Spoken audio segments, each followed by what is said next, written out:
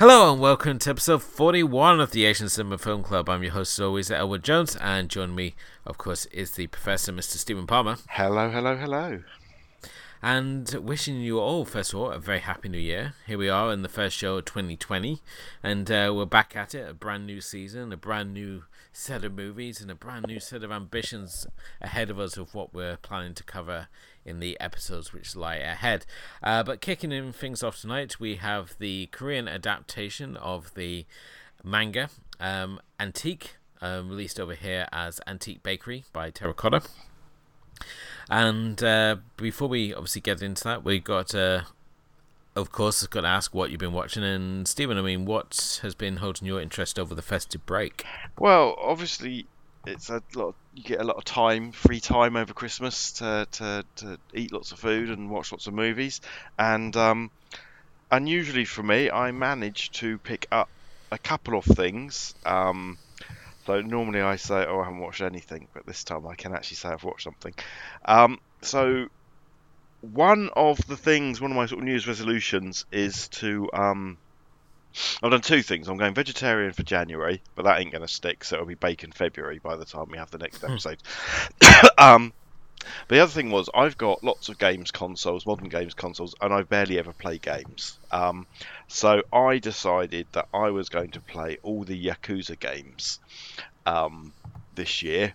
But what I hadn't realised was that our old friend Takashi Miike had done a live-action remake of the very first Yakuza game from Sega. Oh, really? I had no idea. It's called Like a Dragon.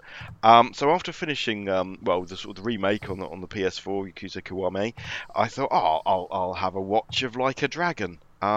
Because one of the things I often stand up for with Mr. Miike is that he does a fantastic video game adaptation, which is, I know, a strange thing to come out of anyone's mouth, but I'll defend his version of the DS series of games Ace Attorney to my grave.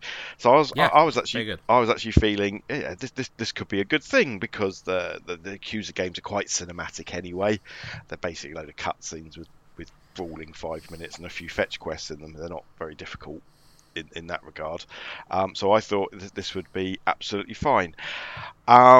And it's Miike. However,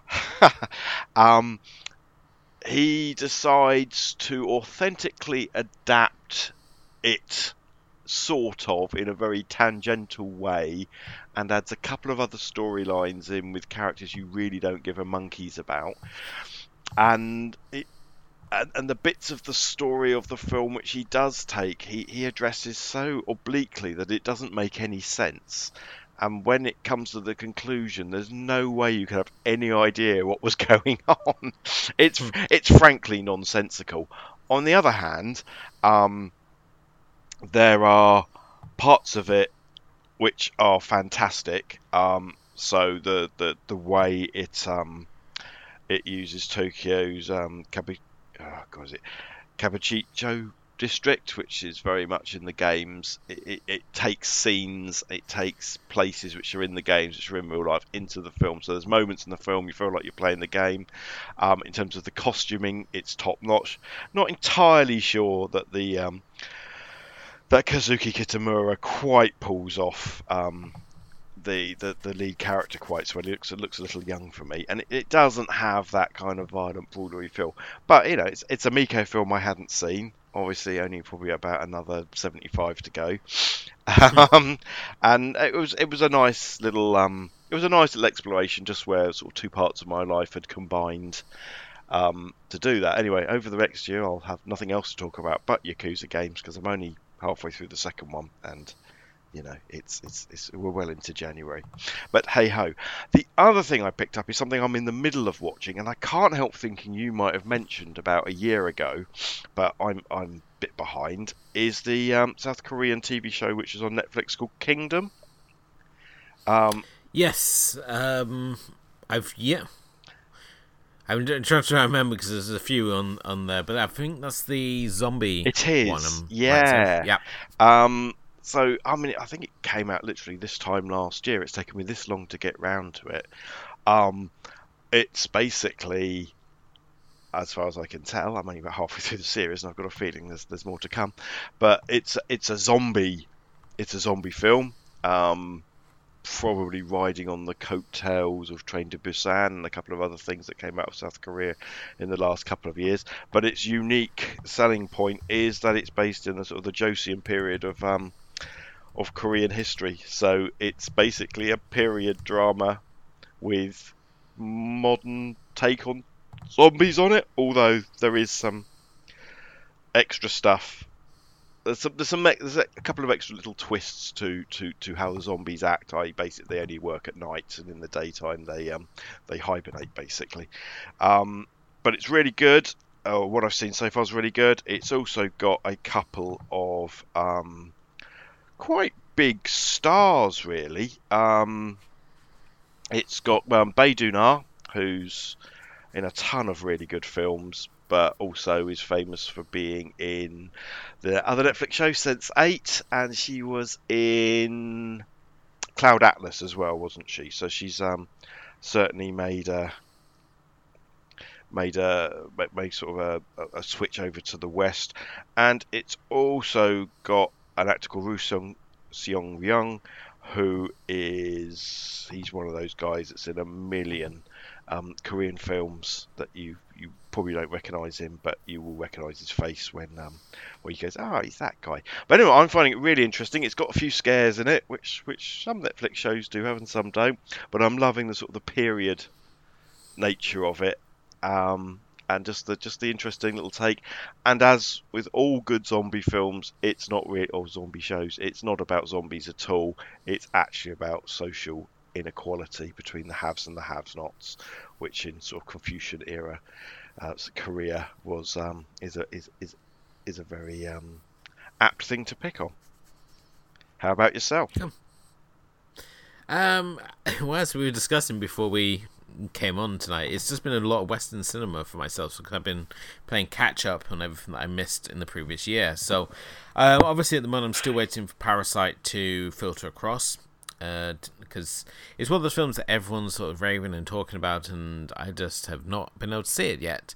But I think it's a film definitely generating a lot of buzz at the moment. A lot of people, including Esquire, are calling for it to win the award for Best Picture, and that, you know, they shouldn't be remade, have like an American remake, which is something that we heard earlier in this week was sort of in the very early stages of happening. So we've been posting the bits and pieces as they've come through over on the Facebook page, and it's been really good. I mean, it's been interesting seeing the response it's all been getting, and certainly from what we gather, going off the response to everyone on Facebook, people are very excited about Parasite and less excited, notably, about anyone trying to remake it. Though it should be noted that the director is obviously working at the moment on a series with HBO, which is going to be one of their short film miniseries, much like we saw with Watchmen earlier this year. So it's going to be interesting to see how they adapt the material to HBO miniseries. And certainly I think if you're going to do this sort of project with anyone, then HBO's definitely a great platform to do it through. I mean, what about yourself, Stephen? I mean, is it Best Picture material? Or, I mean, where do you sort of stand on it at the moment? I haven't seen it. I do have a review copy of it to watch. Everybody I know that has seen it is raving about it. He's a director I like very much. Although what my favourite films of his seem to be at odds with other people's. Okay. The chances of it winning any kind of best film Oscar, I would suggest, are slim, just because of as the director said, those 6-inch high words at the bottom of the screen. You know, that there have been some success in that world. You know, with it's got to be the most circulated screen cap ever. It really has, but I think I'm going to have a T-shirt of it, because I think if there was anything that we should use as a tagline for our show, it should have been that, really, because subtitles shouldn't be a. It's funny. When watching The Kingdom, I started watching it, and it starts in UK Netflix anyway, which seems to be different to what some of other people have been saying, reading some reviews of the show, is that it starts off in dubbed mode. And I watched it for about 2. I thought, I can't watch this dubbed anymore, and I had to go and change it back to Korean subtitles. Although the second episode then went and showed itself with audio description subtitles, so I get a lot of ominous music and scratching sound and stuff like that, which I couldn't be bothered to change. But I think it's really exciting that people are talking about it. So at some other places where I do some work, everybody seems very keen on it. But I've yet to see it. I really must sort that out, especially when we're clearly going to have the raison d'etre of our show is really one of us really should get around to watching it, right? It's like we're neither of us has seen Shin Godzilla. Yeah. It's I think the problem is with Bong Joon-ho, when he first sort of burst onto the scene with the host, everyone raved about how much they love the host, and I just didn't get it. I just did not get the appeal of that, and perhaps because that he's not been like one of those directors I've just like gravitated to every new film that sort of comes out, unlike the likes of Sion Sono and Park Chan-wook, who I'm sort of there as soon as they've got something new out. And he's sort of, as I said, the more I've seen of him, the more I'm sort of reevaluating my opinion of his work as director. Certainly Snowpiercer, which I saw last year, made my top 10 of the decade. Which you can check out from Movies and Tea. We did a podcast, myself and Kim, of revealing our top 10s of the last decade. And certainly Okja and Memories of Murder are on the short list of films that I really want to watch, be it through this show or just on my own accord. So I'm very interested to get those sort of checked out as soon as possible, really. So I'm excited to see Parasite as and when it filters through, because as I said, at the moment it should be getting its home release soon, but as and when it does, then I will definitely be checking out and seeing what the fuss is all about. And I just hope that it's not one of these situations where it's sort of like where everybody loves it and it sort of gets so built up in your mind. I mean, I've intentionally stayed away from like any sort of synopsis, any sort of trailer, just to go into it like a complete blind watch, which in these day and age is not an easy thing to do. So I'll be interested obviously to see how it plays out. Something I did check out though, it's a rewatch actually that I watched over Christmas, and that was Princess Mononoke. And I posted as I was watching it on Christmas Day that Princess Mononoke really is the best Christmas movie. If you're looking for something to watch on like Christmas Day, Princess Mononoke like delivers on so many of those levels. Like normally you watch like the Indiana Jones movie for like the 400th time, and just saying, just put Princess Mononoke on, it hits all those beats you want from like a Christmas Day movie. It's got action, adventure, it's got comedic elements, it's got fantasy, there's even horror in there. It sort of ticks all those boxes of what you want for like that Christmas day afternoon, when you're full of turkey and you drank too much and all you want to do is just pass out on the couch. Princess Mononoke is like just delivers as that go-to movie. So that's that's what I'm pushing for this year. Everyone get behind the Christmas Day viewings of Princess Mononoke. So I ended up watching Apollo 13 on Christmas Day. I don't know why. I don't know what that tells you about me, but I enjoyed it immensely. Okay, well, that's good. But not perfect Christmas Day viewing. No. If you're looking for that belated Christmas Day present, though, you can still pick up your copy of the Zobora Shotgun calendar, available for us at zoborashotgun.com.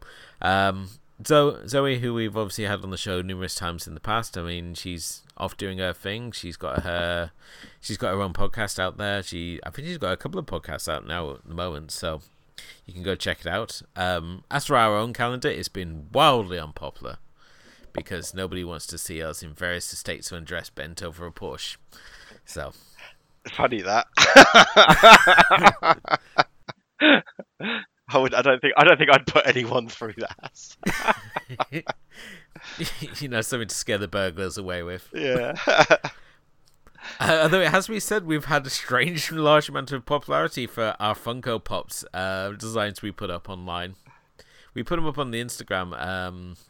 our little Funko Pop designs. And we've actually had like Funko Pop collectors asking where they can get them, because apparently having Funko Pops of your favorite podcasters is now the thing we're going to be aiming for now going into 2020. So Oh my God. if you haven't checked out Funko Pop Elwood and Funko Pop Steven, you get over to our Instagram and you can check those out and let us know what you think. And you know what, if we can get enough demand, then we'll see if we can do a limited run with them or something. And because I did a little extension to our catalog and did a Funko Pop Kim as well, but I sent it over to her and I didn't actually hear anything from her for a day, so I was kind of worried I pissed her off with that one, but she did say she liked it. So Yeah, I'll have to get my hair back to blue again if we do this. I'll be stuck like that for the rest of my life, won't I?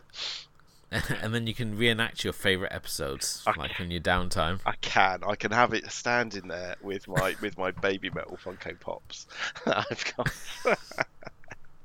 How many Funko Pops do you actually collect Funko Pops? I don't. My wife collects Funko Pops. I don't collect them. I have Baby Metal, so I've got 3, including the one that's not in Baby Metal anymore. And then my kids over the years have bought me. I've got Shuri from Black Panther, Star-Lord, Mantis, and I got myself for Christmas sort of Kamala Khan Ms. Marvel one, which I'd been wanting for years. Well, not for years, for the entire year. And I had to wait for the price to come down to a reasonable level. So yes, I have them on display. So 7 is what I've got. So myself would be 8. I think they're soulless, horrible things, but sometimes they just appeal to the pop culture in me. I keep seeing like the odd one or two and think, oh, that'd be kind of cool to have on the desk and whatnot. Like the Godzilla Funko Pops. Yeah. Or something like that. That'd be pretty cool. Or maybe Domino. I think if I was going to have a Marvel character, I would have Domino. Yeah, the ones my kids have got was just because they have to be films we've seen together. But I do like my Baby Metal ones do have pride of place. But maybe I'll take a photo for the website. Yeah, please do. And then, as I say, we can put you there and you can like Baby Metal and introduce backing. Yeah, Steven Funko Pop. I'm up for that. So yeah, as I said, one of the pieces of art I've always said that I wanted to have commissioned would be Domino, but as the Golden Swallow. So Chang Pei Pei. The scene where she's in the tavern, that sort of iconic shot. Just have her replaced with Domino, but same like dress and same setting. I think that'd be really cool. So that's my plan for 2020 to get that commissioned. You need to go to one of those one of the comic conventions and just get an artist. I have an artist lined up. Yeah. I know an artist whose style I really love, and I've actually pitched it to her, and she sent me a message back saying she thought it was a really cool idea. So you never know. You never know. If I can get that commissioned, then that'd be really awesome. Maybe we can do a deal where she does us some art and she can come on here and force you to watch something, Stephen. However, rather ironically, I don't think you did this on purpose, even though you are an extremely talented broadcaster, sir.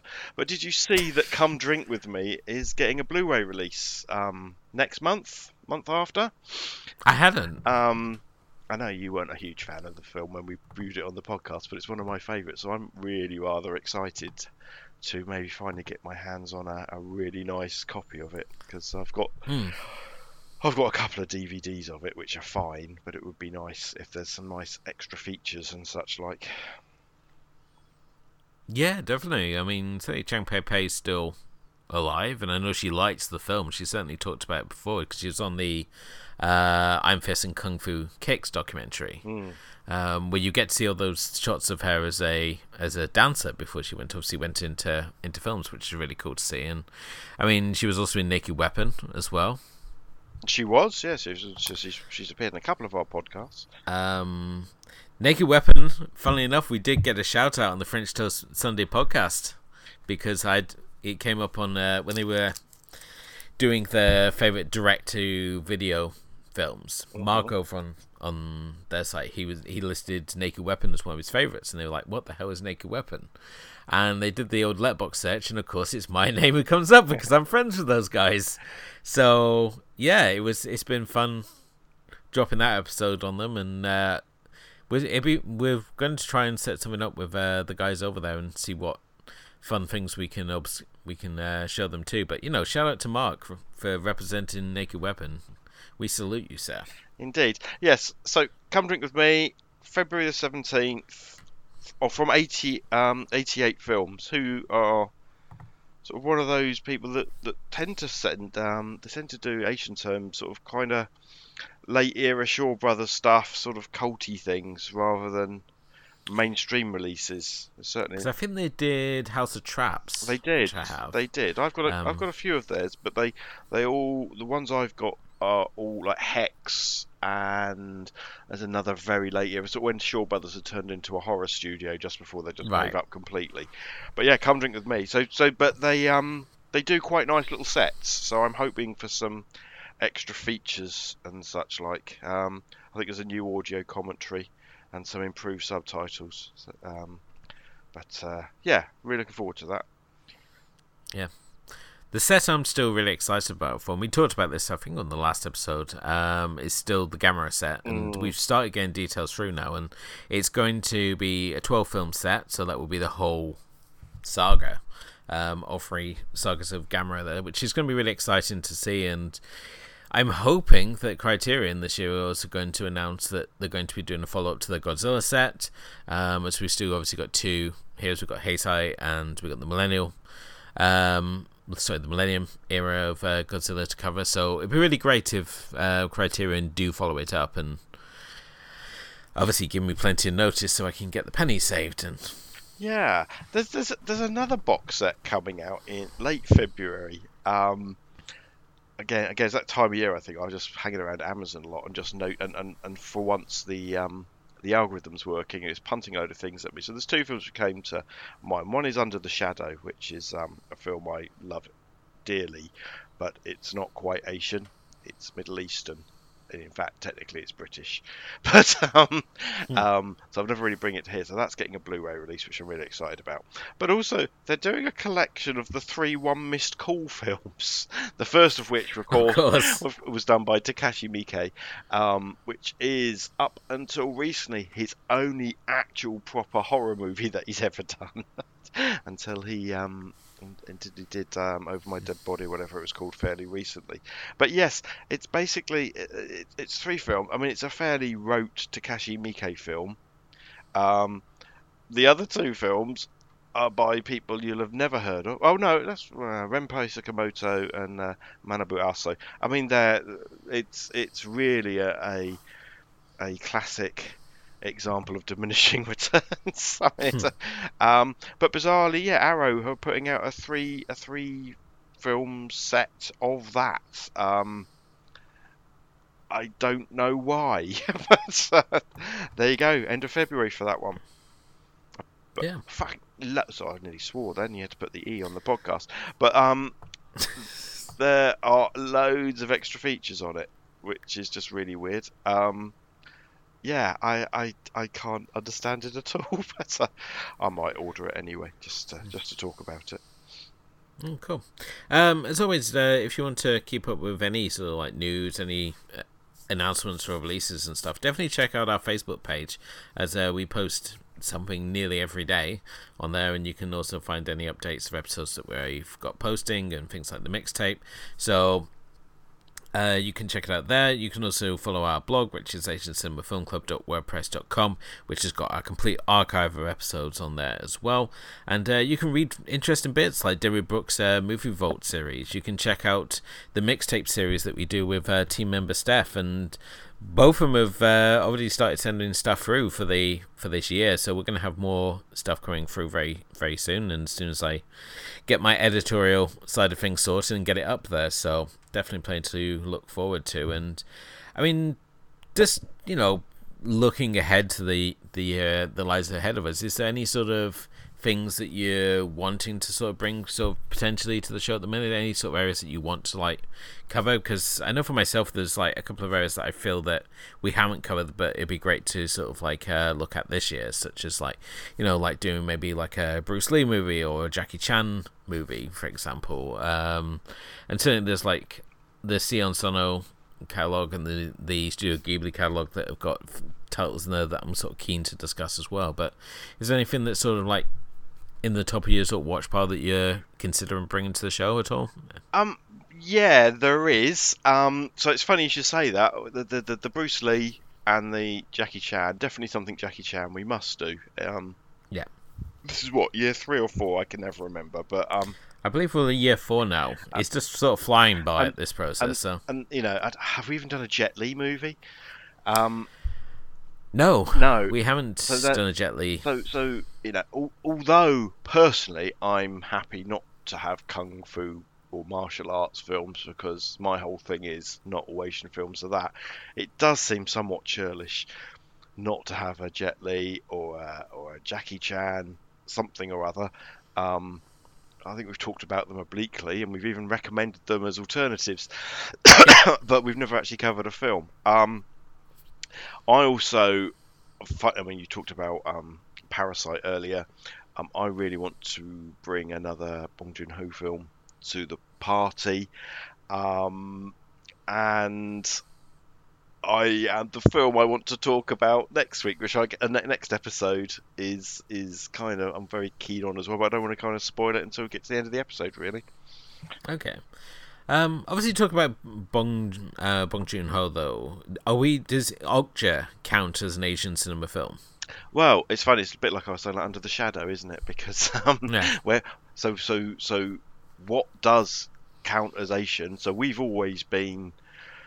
I think we've always stuck around Southeast Asia for one, haven't we?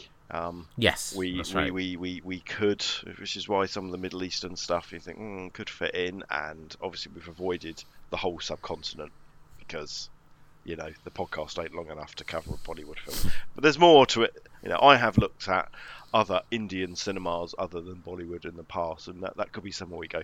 But I guess what makes something Asian? What makes something Korean? Is it the money? Is it the language? Is it where it's produced? I think Okja can certainly be covered because, and I think Snowpiercer certainly. I mean, Bong Joon-ho has had 2 films which exist outside of the South Korean film industry, but aren't, but are absolutely South Korean in their implementation. So there may be a couple of other faces around. Tilda Swinton might turn up and such like, but I think both those films we can talk about. They wouldn't be the films that I'd go to. I really, really adore Memories of Murder, and I think that's his finest piece of work. And I really, really, really like Mother, which I have a hard time getting anyone interested in at all. So longer term spoilers, that's what I might bring to the party. Of course, it's like whenever you plan these things out. I remember, I think it was like the second season. I messaged you and it's like I've got the whole like season planned out my picks, and we didn't cover any of it. No, because we just got distracted by other things. So there's always, as I said, it's just only when I look at like the potential list, it's always in the most vaguest of terms. It's sort of like goals more than specific titles that I want to bring in. Certainly, if we can get.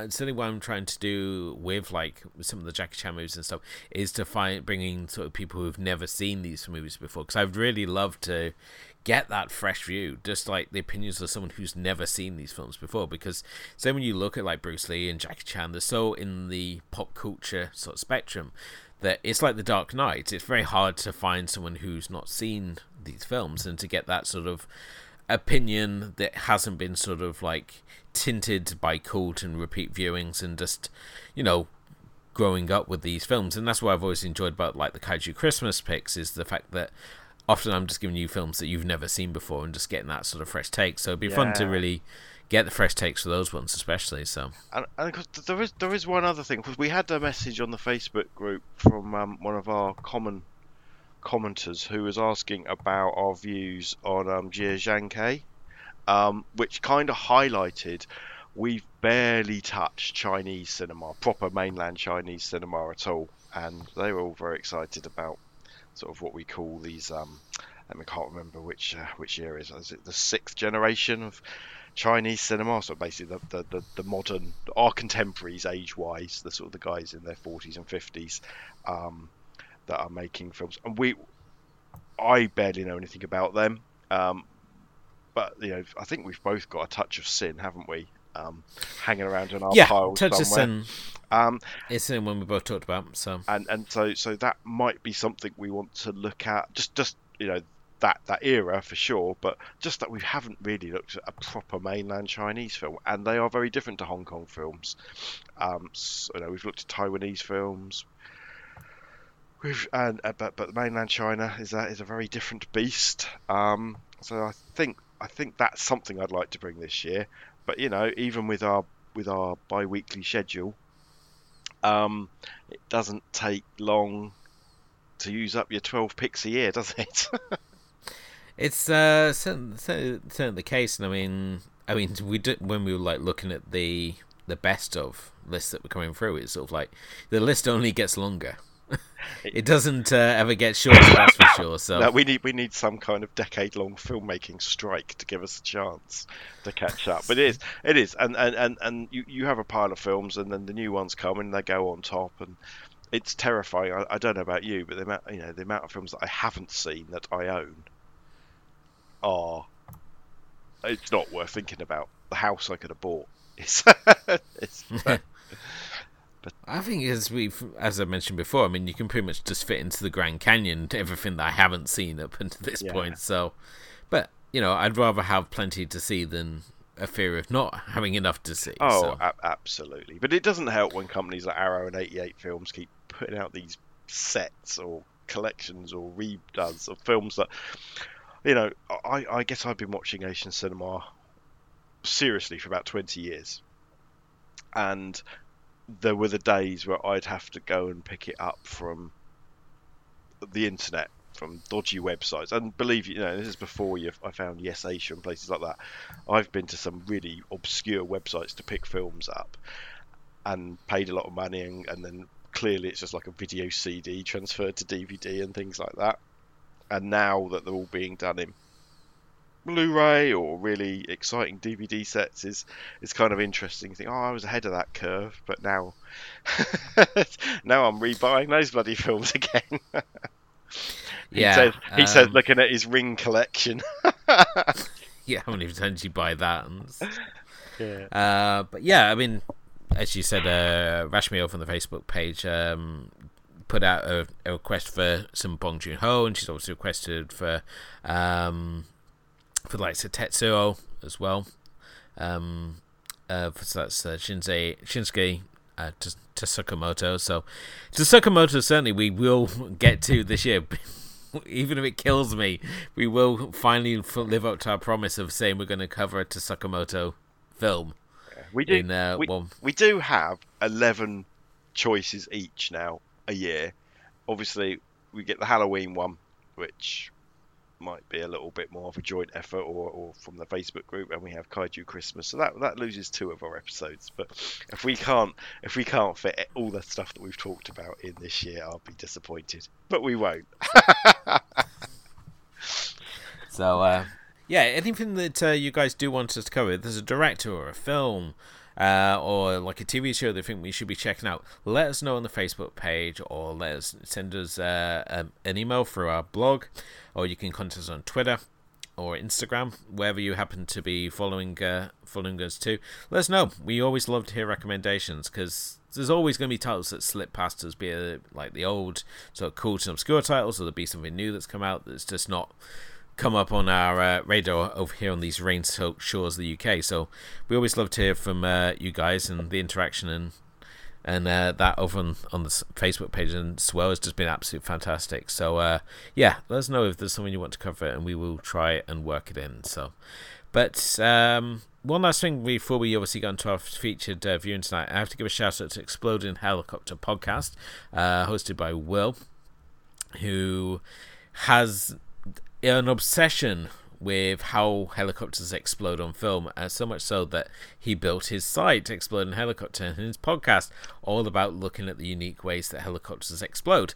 And on his most recent episode, he's looking at Dragon Wars, which is a film where nothing happens until the end, but it does, if I'm yet to believe what he's telling me, feature the most exploding helicopters shown on film. So Stephen, have you subjected yourself to Dragon Wars? Because it was one of those films, it was so hyped when it was coming out, and then everybody, of course, saw it. I have no recollection of it whatsoever. Okay. If you hang around the Sci-Fi Channel long enough, it will come up on there eventually. Right. Okay. Is it in the same sort of genre bracket as Mega Shark versus Tornadoes and things like that? Yeah. It's the Korean effort to that genre. Okay. Right. I do you know what? I've got such a big list. Unless you're going to tell me it's spectacularly magnificent, I probably will never watch it. Coming up in the next episode, Dragon Wars. That might be the only way to trick me into seeing it. You say, "I'm going to get this is my revenge on you for the Edward Yang film." Yeah, don't think I forgot that one. No, so. I'm sure you're going to hold it as a grudge. Well, that's obviously what we've been watching and what's obviously been happening in the exciting world of Asian cinema. So I think without further ado, it's time we move on to our feature viewing for tonight, Antique Bakery.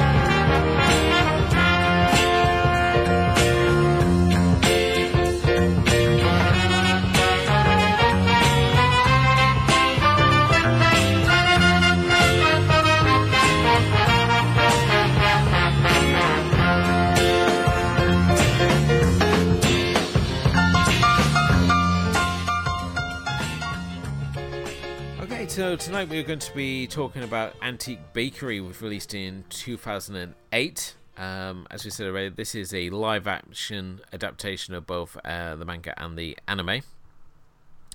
The film itself sees a sort of well-bred heir to a corporate fortune, Jin Hyuk, who has basically got everything he wants. He's got looks, he's got money, charm. The only thing he hasn't got is his true love. And to do that, he decides that he's going to open a cake shop.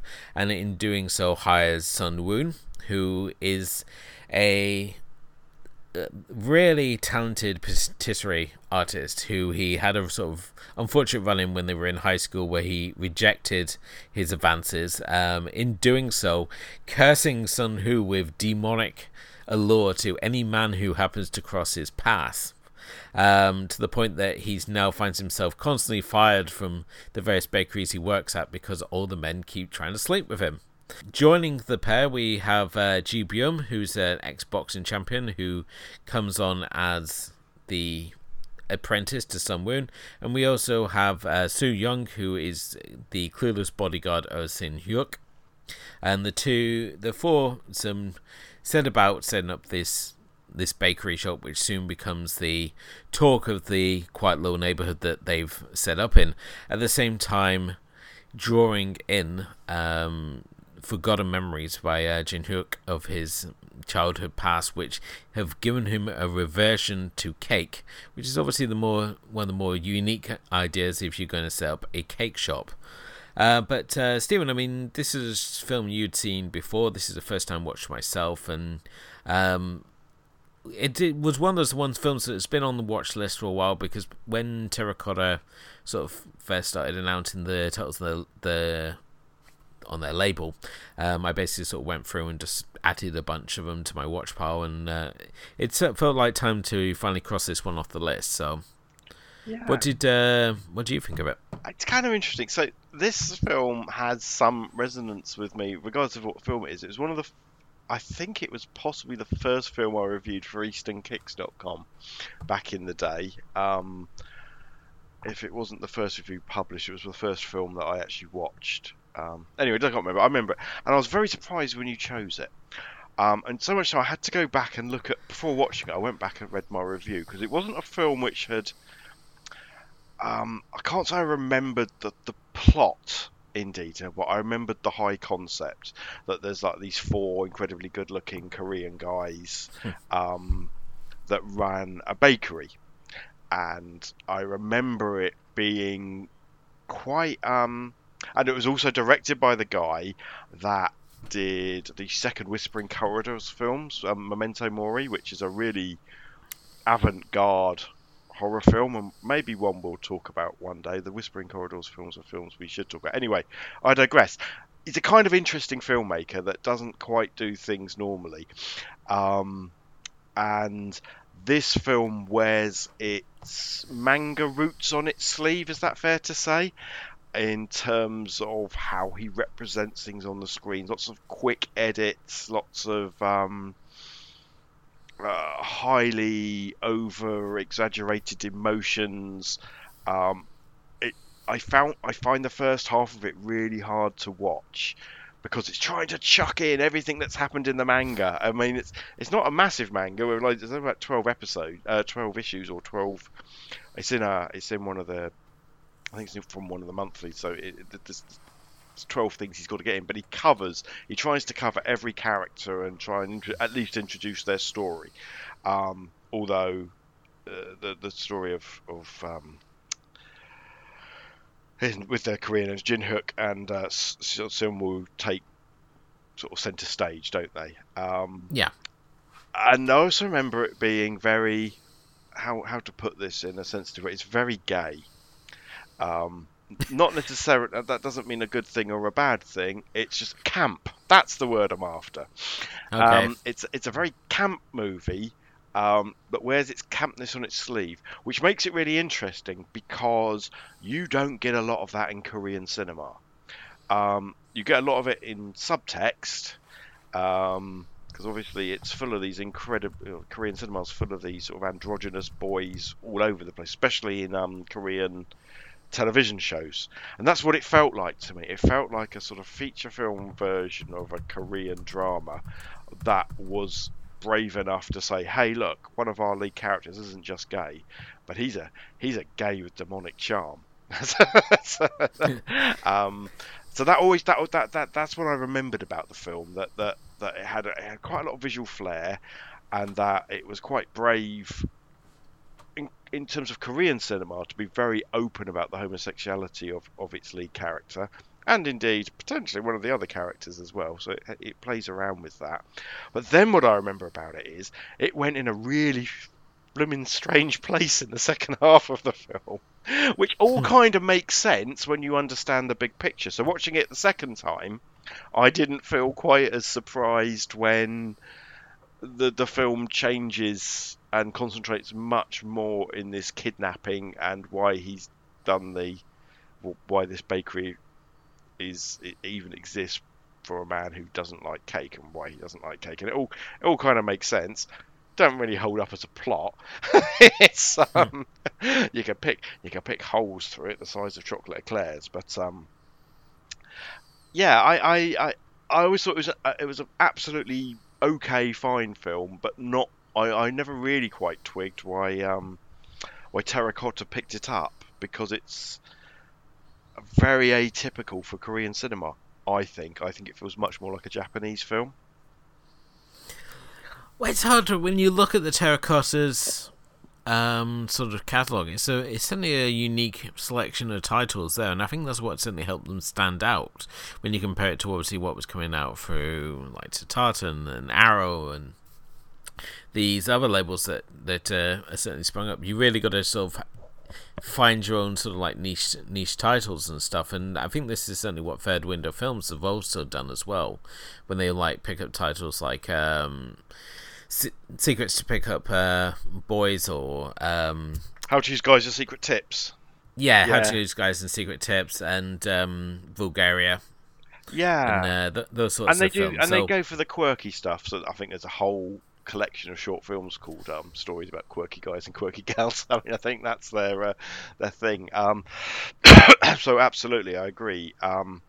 There is a as well as the Takashi Miikes and the Science Sonos and all those sort of modern classics, if you like, from mostly from Japan. They did have a few quirky films. This is one of them, and it is very. it does have that feel of Korean cinema, of Korean TV shows. So it could be a bit of a gateway drug into that if you're not careful.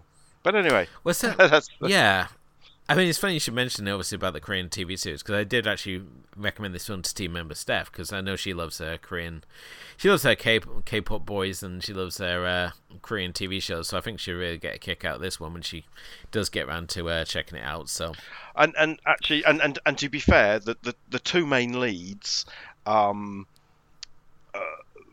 to this point had been very much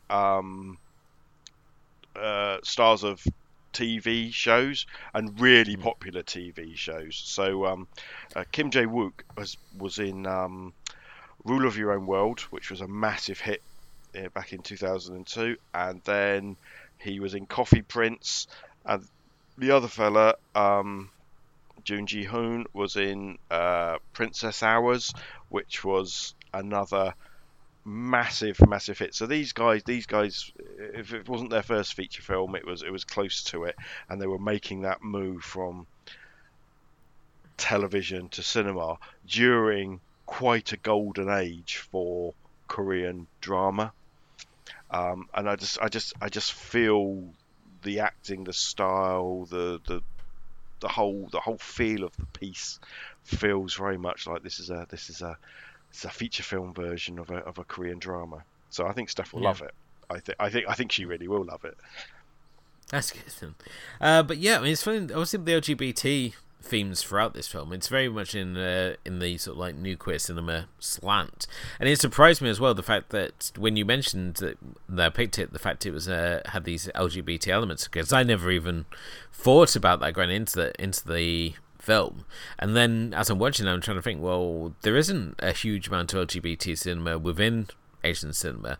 Certainly there's a lot of like cute boys kissing sort of anime out there, you know, like Hey Class President or Ginger or Romantica.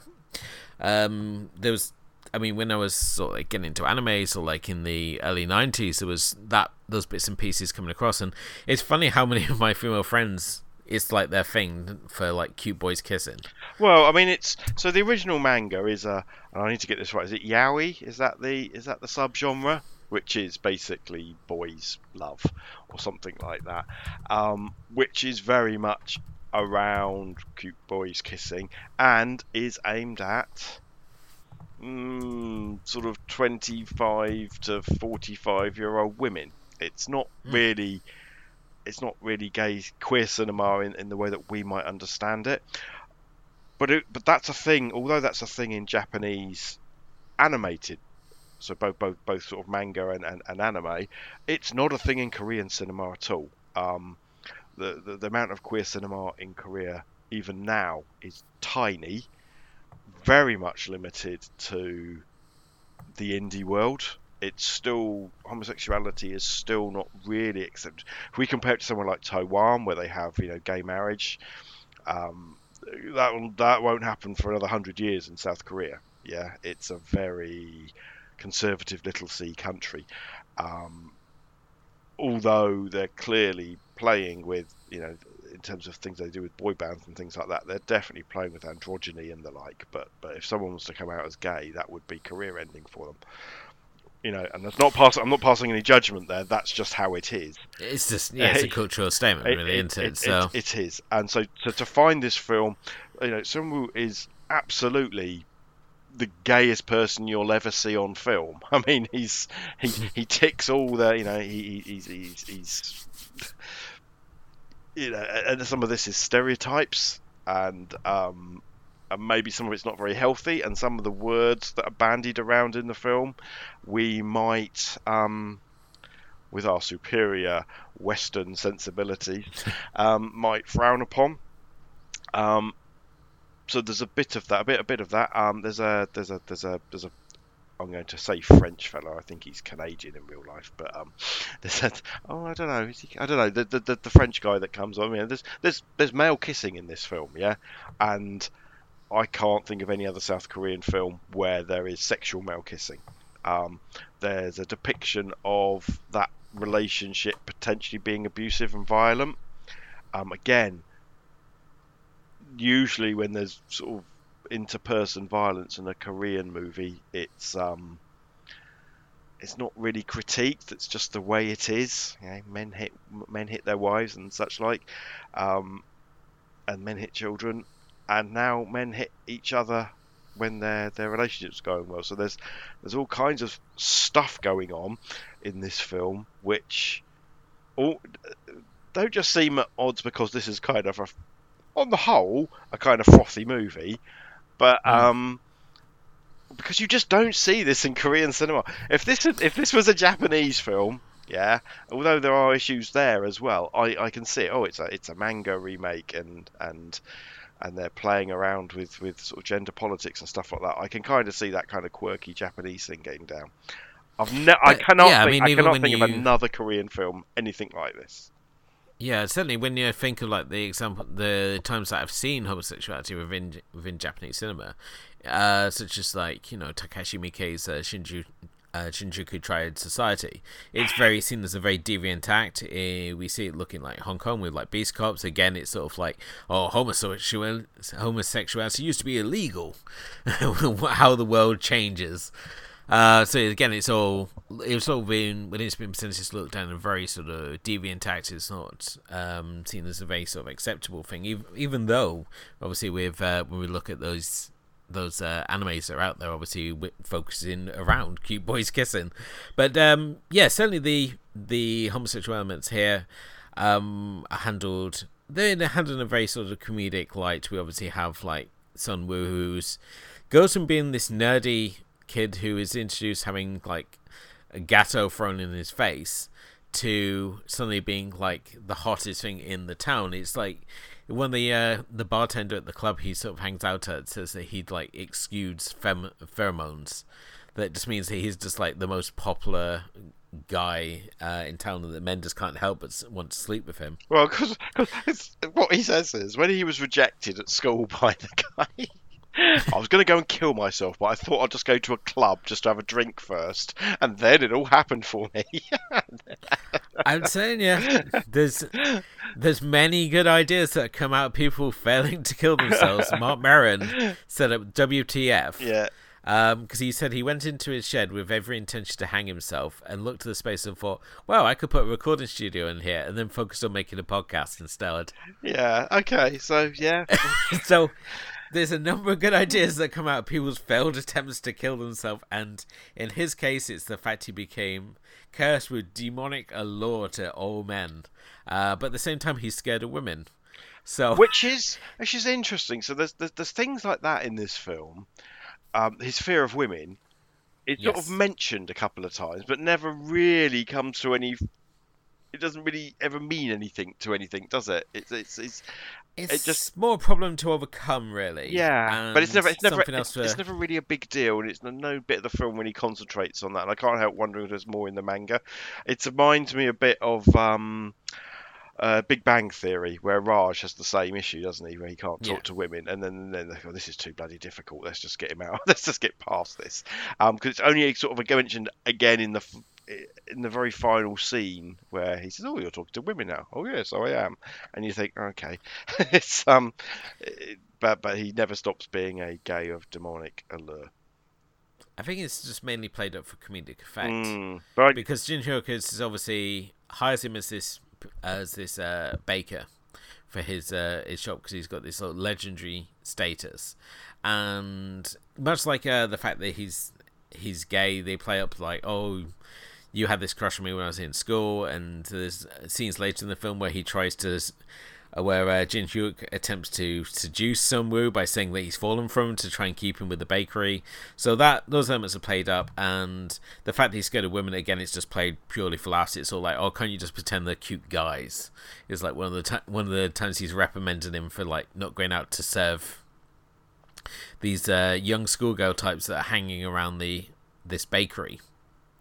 And I mean, I really personally for myself, I enjoyed the first hour of this film a lot more than the second, just seeing how it comes together, how the different members join the bakery, and just these problems that they're having. Once we get into like the second hour of this film and we start having these flashbacks to like Jin Hyuk's past where he was kidnapped as a child, and this whole sort of like mystery of who this kidnapper could potentially be in the neighborhood. It's like kind of lost me in a way, much like when Sun Woo's French lover, played by Andy Gillette, turns up to town and tries to seduce him away to join his hotel chain.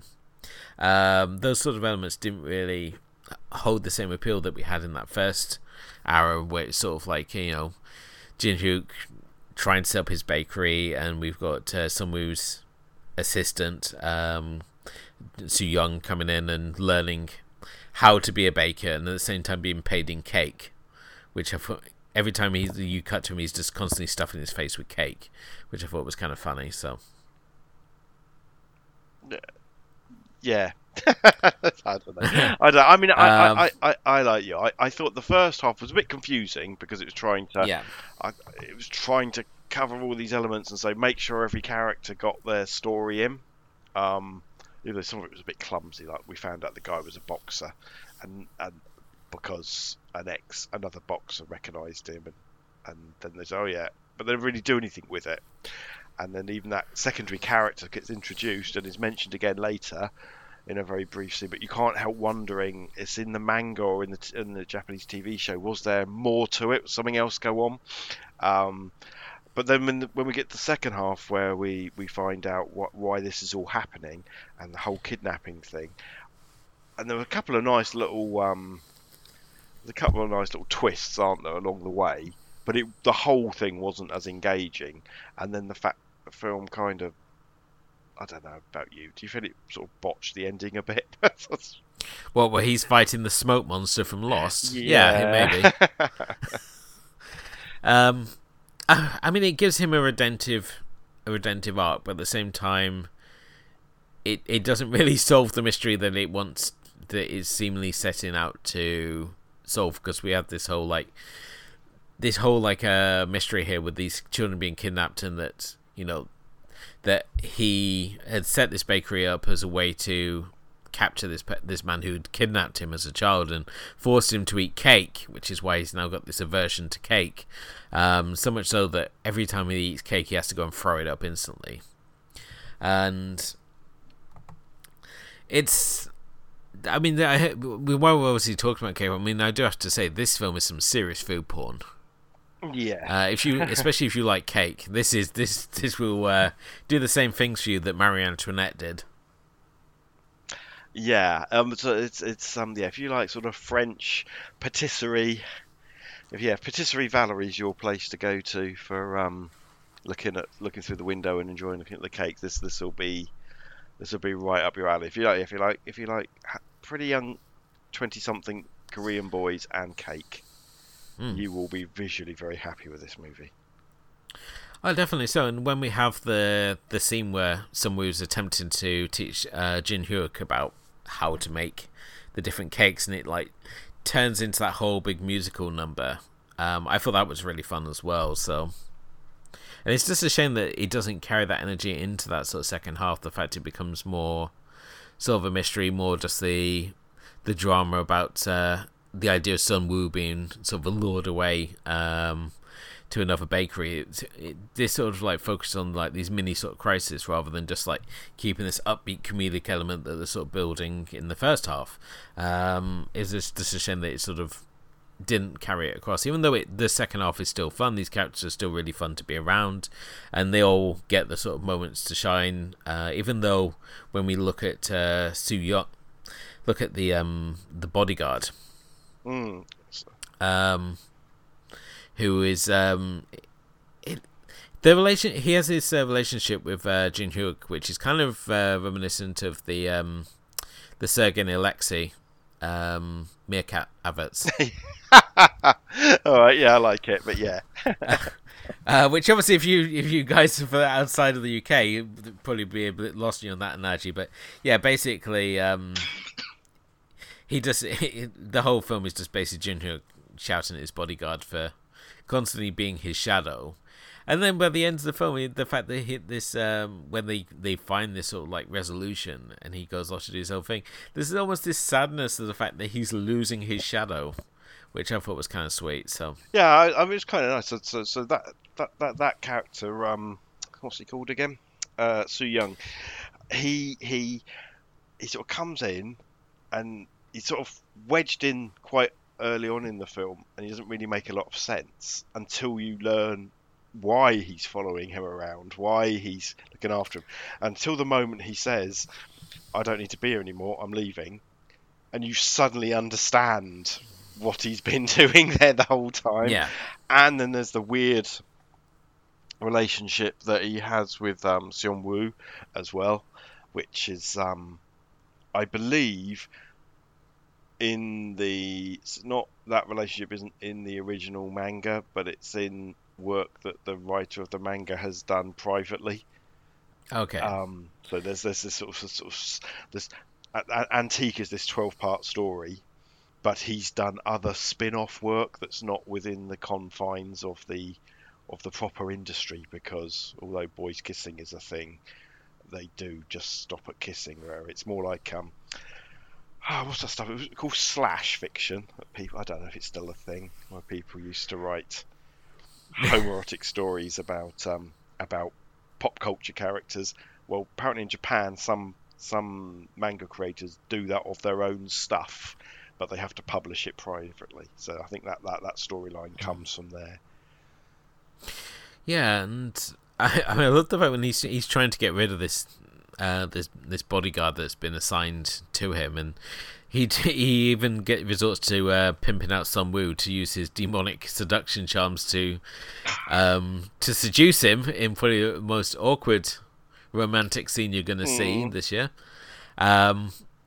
Which has to real no effect, but just the fact he's just constantly there. He doesn't say a lot. He's just constantly there with his sunglasses on, and he just sort of relents and just hires him as a waiter, which is bizarrely he fits in. He's not a very good waiter, is he?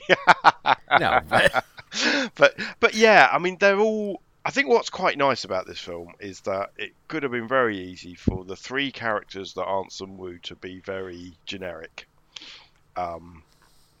because obviously I do think that Kim Jae-wook's performance is pretty fantastic, because he's an outrageous homosexual in a way that you don't see in these films. As I keep saying, this is, some people might look at this and say, "Oh, that's a bit stereotypical," but it's not in Korean cinema, because these people don't exist in cinema in Korea, and he's got depth to it. But the other guys are all they're all unique enough and all quite different, and I think that's a strength of the film. It's sort of sitcom quality, isn't it? Where all the four characters, you could quite happily have followed any one of the four in their own film.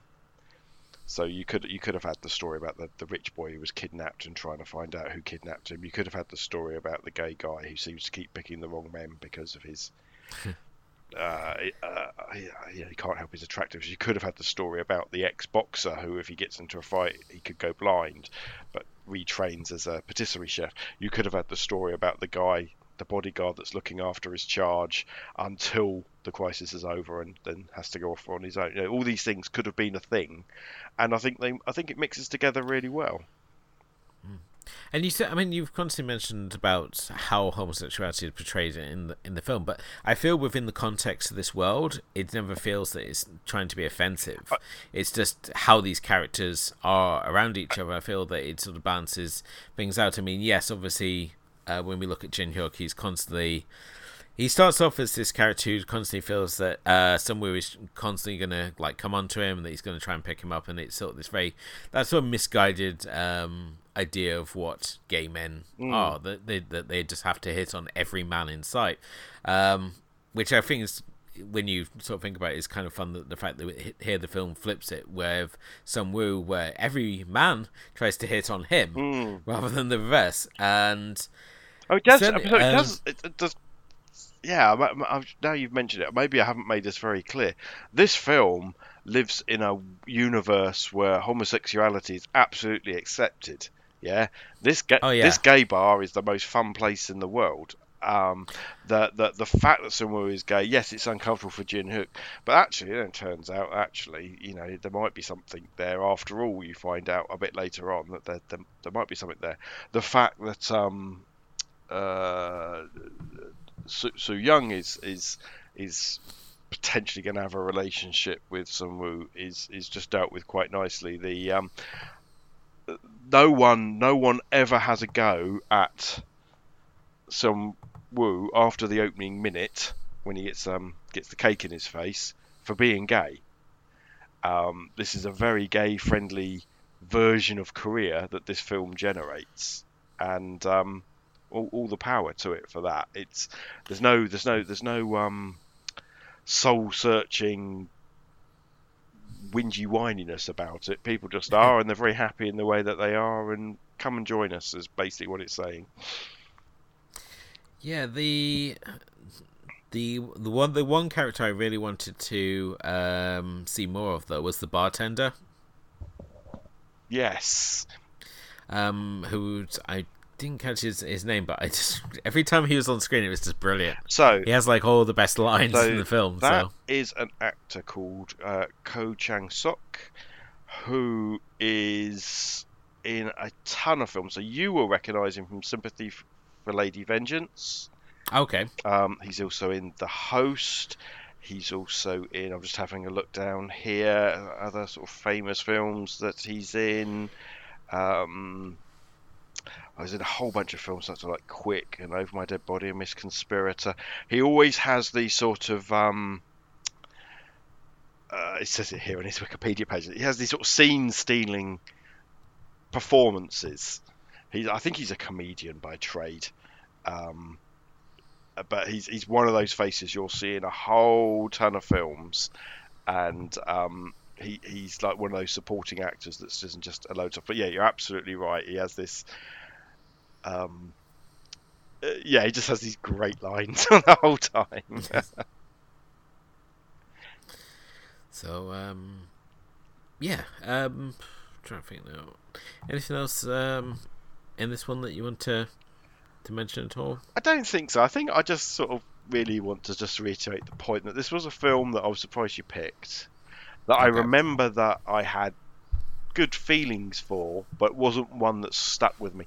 I guess it's a bit like the cake, really, isn't it? It's a very sweet treat, but you wouldn't want too much of it, and maybe it doesn't quite linger in there. I think there's an audience there. I think Steph's the perfect person to send it to. I think if you can grasp this and you can enjoy this as a Reader's Digest version of a Korean drama, it might be a gateway drug into that kind of film. That kind of entertainment. Just got to bear in mind that they go on for like 26 episodes, and things happen much more slowly, and they all follow a certain pattern. But and it's just an interesting film, but fairly unique within Korean cinema. So yeah, interesting one for you to pick. But I think you enjoyed it as well. Yeah, definitely so. I mean, it's a film that's it's a light Korean comedy, and I really enjoyed my time with the film. As you said already, it's not the sort of thing that you can sustain yourself on this sort of movie, but as an occasional treat, it's certainly a fun one. I almost felt like comparing it to like the films like Stephen Chow, even though it's not as madcap as that. I think certainly the bickering humour elements to it certainly brought back to mind a lot of how his characters like to interact with each other.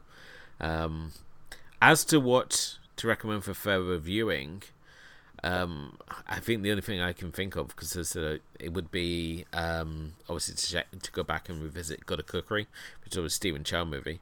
But Stephen, I mean, is there anything you could think that would pair nicely with this? I mean, we obviously mentioned already, but like the boys kiss in anime as well. So if people want to see more of that, they can check that out. But anything you would personally put with this? So I've got 3 different ways to go with this.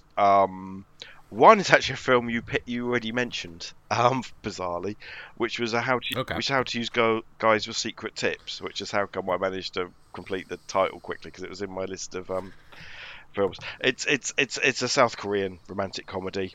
Couple of years, about 5 or 6 years older than this film. A film I love very much, very entertaining, really strong lead performance by Lee Si Young, who's somebody who I wish did more work. But it's got that, it's not queer, but it's got a very frothy, interesting style to it. Feels like, I don't think it's based on a web comic or anything like that, but if it is, then it definitely's got that. It's got that same kind of frothy, sugary feel to it. So that would be a very saccharine, not saccharine is probably the wrong word, very sugar high, a couple of movies to put together. The director, like I said, the director's a really interesting director. If you want to have a look at probably his most famous film, is probably Memento Mori, like I mentioned before, which is the second Whispering Corridors film, which is kind of interesting because it's a bit, well, there are lots of different versions of it, so you've got to be careful. But it's the first Whispering Corridors film is very much a sort of straight up girls school horror film. The second film is basically one of the first LGBT films that's been in South Korea at all that was popular. Basically lesbian schoolgirl horror. Let's just be honest about it. But it's a really interesting but quite an artsy film. For me, it's the most difficult of the Whispering Corridor films just to sort of dig. But if you wanted to see his, the director's work, you could go there. And the final thing is, I was having a look then when we were talking about sort of queer cinema in South Korea, and it is rare, but there are a couple of examples. And one you might have seen or you might have heard of, Elwood, is Bungee Jumping of Their Own, which stars Lee Byung-hun from he of the G.I. Joe films fame, and Leon Ju, who's the girl I talked about in one of my Dark Tales of Cinema films pieces, which was Suicide, one of the Suicide Girls, as it were. It's a film about, basically it's a Korean weepy. Lee Byung-hun marries Leon Ju, and then she gets killed in a car accident. Because that's the kind of love story that these films are. But where it gets interesting is that he becomes about 17 years later, becomes a teacher in the school, and then he gets real attraction for one of the boys in his class, and then they work out that this boy is the reincarnation of his ex-wife or ex-girlfriend, and so basically they're soulmates, but outwardly to the rest of the world it appears that they're having some kind of a homosexual affair. So it's kind of an interesting, brave piece, especially for the actor Lee Byung-hun, who you probably wouldn't associate with such a sensitive role. So yeah, so there's one by the director, one that's a frothy comedy, and one that's another piece of queer cinema. Fantastic. As always, you can check out our complete list of recommendations through file listens over on the blog, which is asiancinemafilmclub.wordpress.com, and on there you can, let's say, check out our complete archive. We do put in the show notes all our further recommendations, and there is a link to the Letterboxd list as well, which has got every single film that we've covered, including the recommendations on there, so you can check them off as you go. But Stephen, before we head off, what have you picked for our next episode? So, I thought I'd pick another South Korean film, and it's a film that's on my cinema shame list. I'm hoping you're going to be able to find a copy of this. By a director that is really... So when we talk a lot about Park Chan-wook, and sorry, I've got some feedback from Coke there. So we talk about Park Chan-wook and Bong and a few others as sort of those sort of well-known Korean directors in the West that have had maybe some success at festivals, or that at least their films are known. Maybe they've had DVDs produced over here. Another one of those names who we don't talk about is Lee Chang-dong, who's I think his Burning last year was the first Korean film to get on the shortlist for Best Foreign Language Film. Believe it or not, that's the first time it ever happened. Was I think it was the year before last. So that's why I'm dissing the possibility of Parasite. However, Lee Chang-dong's made a bunch of really interesting films: Secret Sunshine, Poetry, Burning, Greenfish. But the one I want to go to is one called Peppermint Candy, which I've never seen, which is my definite cinema shame to me, because this is an era of Korean cinema, sort of 1999, 2000, where I was really consuming a lot of Korean cinema. It's really highly thought of, lots of awards.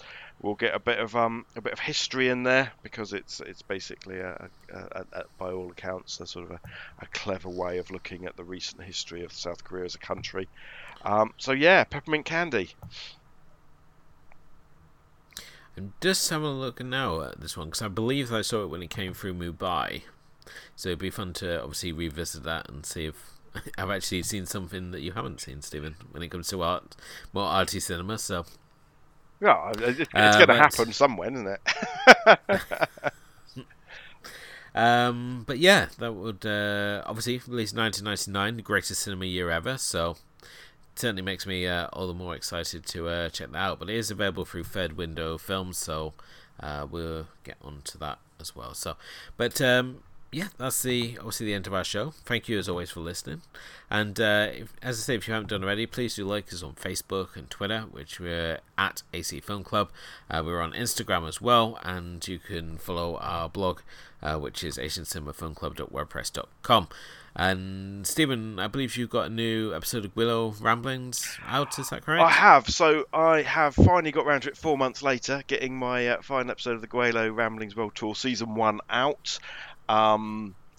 Where I can't remember what I talk about, but go and listen to it, and there will be a Season 2 this year. I'm just playing around with what I'm going to be doing and how I'm going to be doing it, because my other podcast, the In the Own League podcast, is taking up a bit more of my time to produce it, and I'm having a real insight, mate, into how much effort you put in to edit this show and put this show together. Where, as well as be the host of it, I only have to put their podcast together, and it's a lot of effort and a lot of hard work. So I will use that as a way to both publicise that show and thank you for your hard work, sir. Thank you. Well, thank you for that. It's always nice.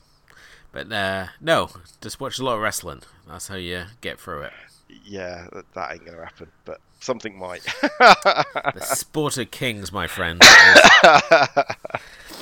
But anyway, thank you as always for listening, good people. And if you haven't done already, please do hit the like and subscribe buttons. Maybe leave us a review. It all helps raise the profile of the show.